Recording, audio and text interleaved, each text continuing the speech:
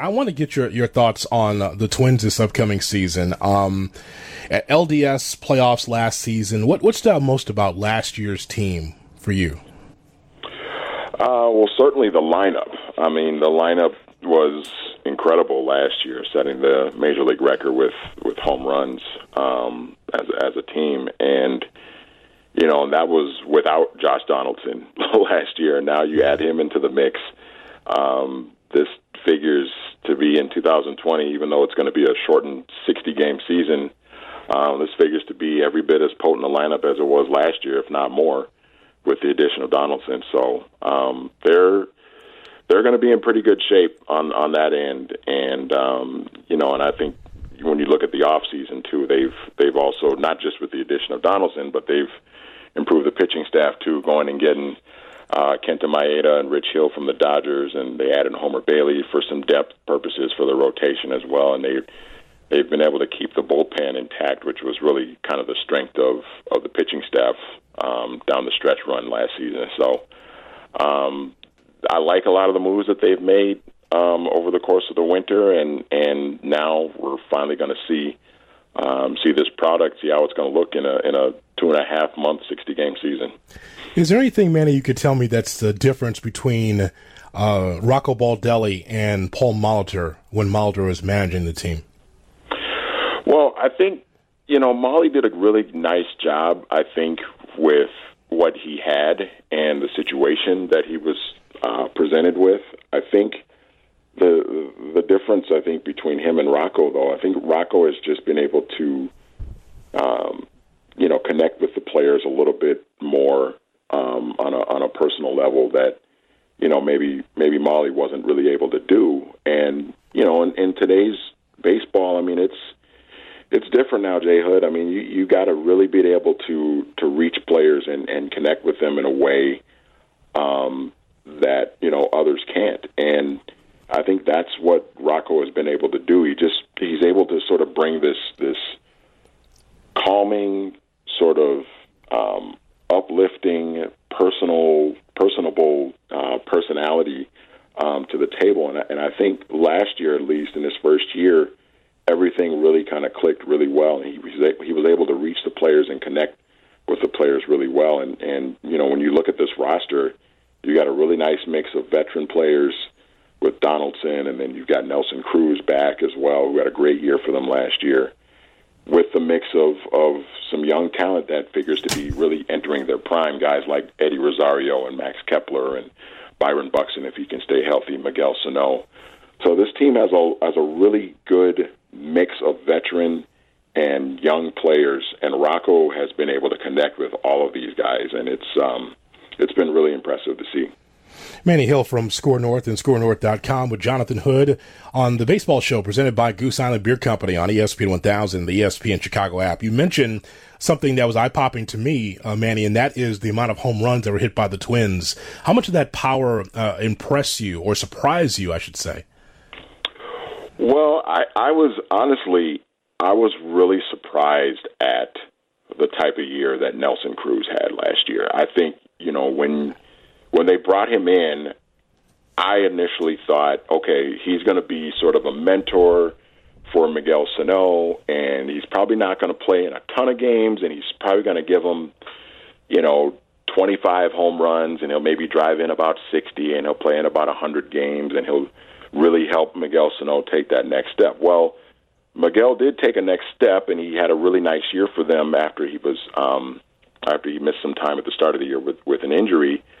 But then on top of that, Nelly just had a great year in his own right. He had 41 home runs. He drove in 108. He had an OPS over 1,000. I mean, and this was a guy that was 39 years old, and now this year he's turning 40, and you figure doesn't figure to be much of a drop-off, you would think. So if there's anything that really stood out to me last year, it was Nelson Cruz, you know, looking 10 years younger than what he actually was. He just had a phenomenal season last year for them. I need to get some checking on you guys. 307 home runs is a lot. That's a ton, Manny. What's going on? Oh my gosh, it's Jay Hood. It's off the charts, man. I mean, it's and to think too. You think about how many home runs that is. they were going neck and neck with the Yankees for the record down the stretch of the season, and they ended up just edging them. So it's I mean, that's the game of baseball today. I mean, at least last year with whatever they did to the baseballs, they did something to it, because there were just an astonishing amount of home runs really all over the major leagues, and the Twins were right at the forefront of it. Where do you place the starting pitching staff? Odorizzi, Maeda, you talked about Berrios. Where do you place the pitching staff amongst others in the American League, the starters? Well, I think they're certainly in the upper half.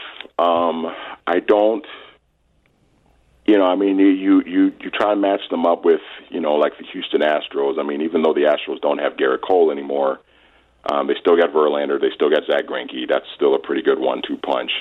Cleveland, I think, Cleveland has the best rotation in terms of just top-end talent and depth.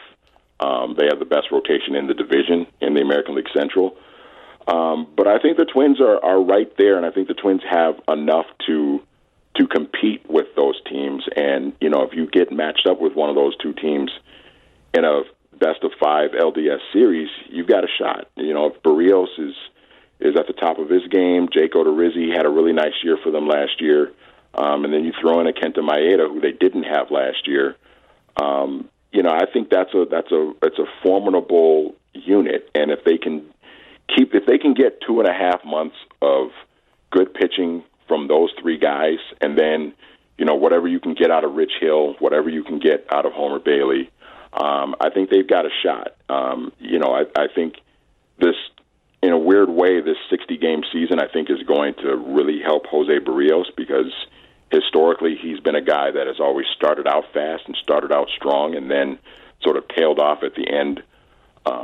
At the end of the season, you get around to August, you get 3-4 months into the season, and he starts to wear down. Well, now when we get to August, the season will be just having gotten underway, and so you figure he's going to be more equipped to handle a shortened season, and you'll get the best out of Jose Berrios come playoff time, if you're able to stay healthy and win the division and get yourself in a position to compete for a championship. So, but it is a pretty solid unit. I think with the addition of Maeda and the other guys, I think it's a better unit than what it was last year. And then I haven't even mentioned Michael Pineda, who was really good for them down the stretch before he got suspended. If they can get anything out of him, that'll be the cherry on top. So they're in pretty good shape. Certainly, it's a good enough rotation to compete and try and win a championship. You just need those guys to really be at the top of their game. Sounds like it's just going to come down to the Twins and White Sox again. The Twins being the rocking the White Sox shoes again. Well, it's like you'd want to think, the Cleveland Indians are going to be right there in the mix, but that ownership group, it's like, you don't even know if they're going to pay Francisco Lindor, and, they traded Corey Kluber in the offseason, and, they still have really good pitching, but you just wonder how committed that ownership group in Cleveland is to winning, because you got one of the best players in the game in Francisco Lindor, and, if that team doesn't realize that, the ownership is going all in and trying to win, then, that you might wonder if they're going to pack it in. And then, that could open up an opportunity for the White Sox for sure. Yeah, I look at it like this, man, and you tell me, and I appreciate your time. Lastly, I just want to get your thoughts on my thoughts on the Sox. I just said that, when you're adding not just guys that are, long on the tooth, but you're adding solid veterans like Grandal, when you have Encarnacion, when you're having a Keuchel as part of the rotation, in this pandemic of 60 games, maybe it's not your time this year, but for sure with the youth on this team, with Jimenez and now Luis Robert in center field, maybe 2021 and moving forward is your time. Because I know Sox fans are excited about what the team has put together, because there's a commitment to winning financially. But I would say 2021 is the key. How do you see it? Yeah, it in some ways it kind of reminds me, and I'm going to go way back here, almost 2 decades, but it kind of reminds me of the 2001 Twins, where the Twins had all of this young talent. They had Torrey Hunter and Corey Kosky and Doug Minkiewicz and A.J. Przinsky and all these young guys that had been in their farm system for years that they were grooming and growing, and these guys were finally starting to come into their own. But in 2001, they got off to a great start. They had one of the best records in baseball at the All-Star break, and then they sort of just tailed off in the second half of the season. And then it was the next year where they came out, Tom Kelly, the longtime manager, two-time World Series winner, retires. They bring in Ron Gardenhire in 2002.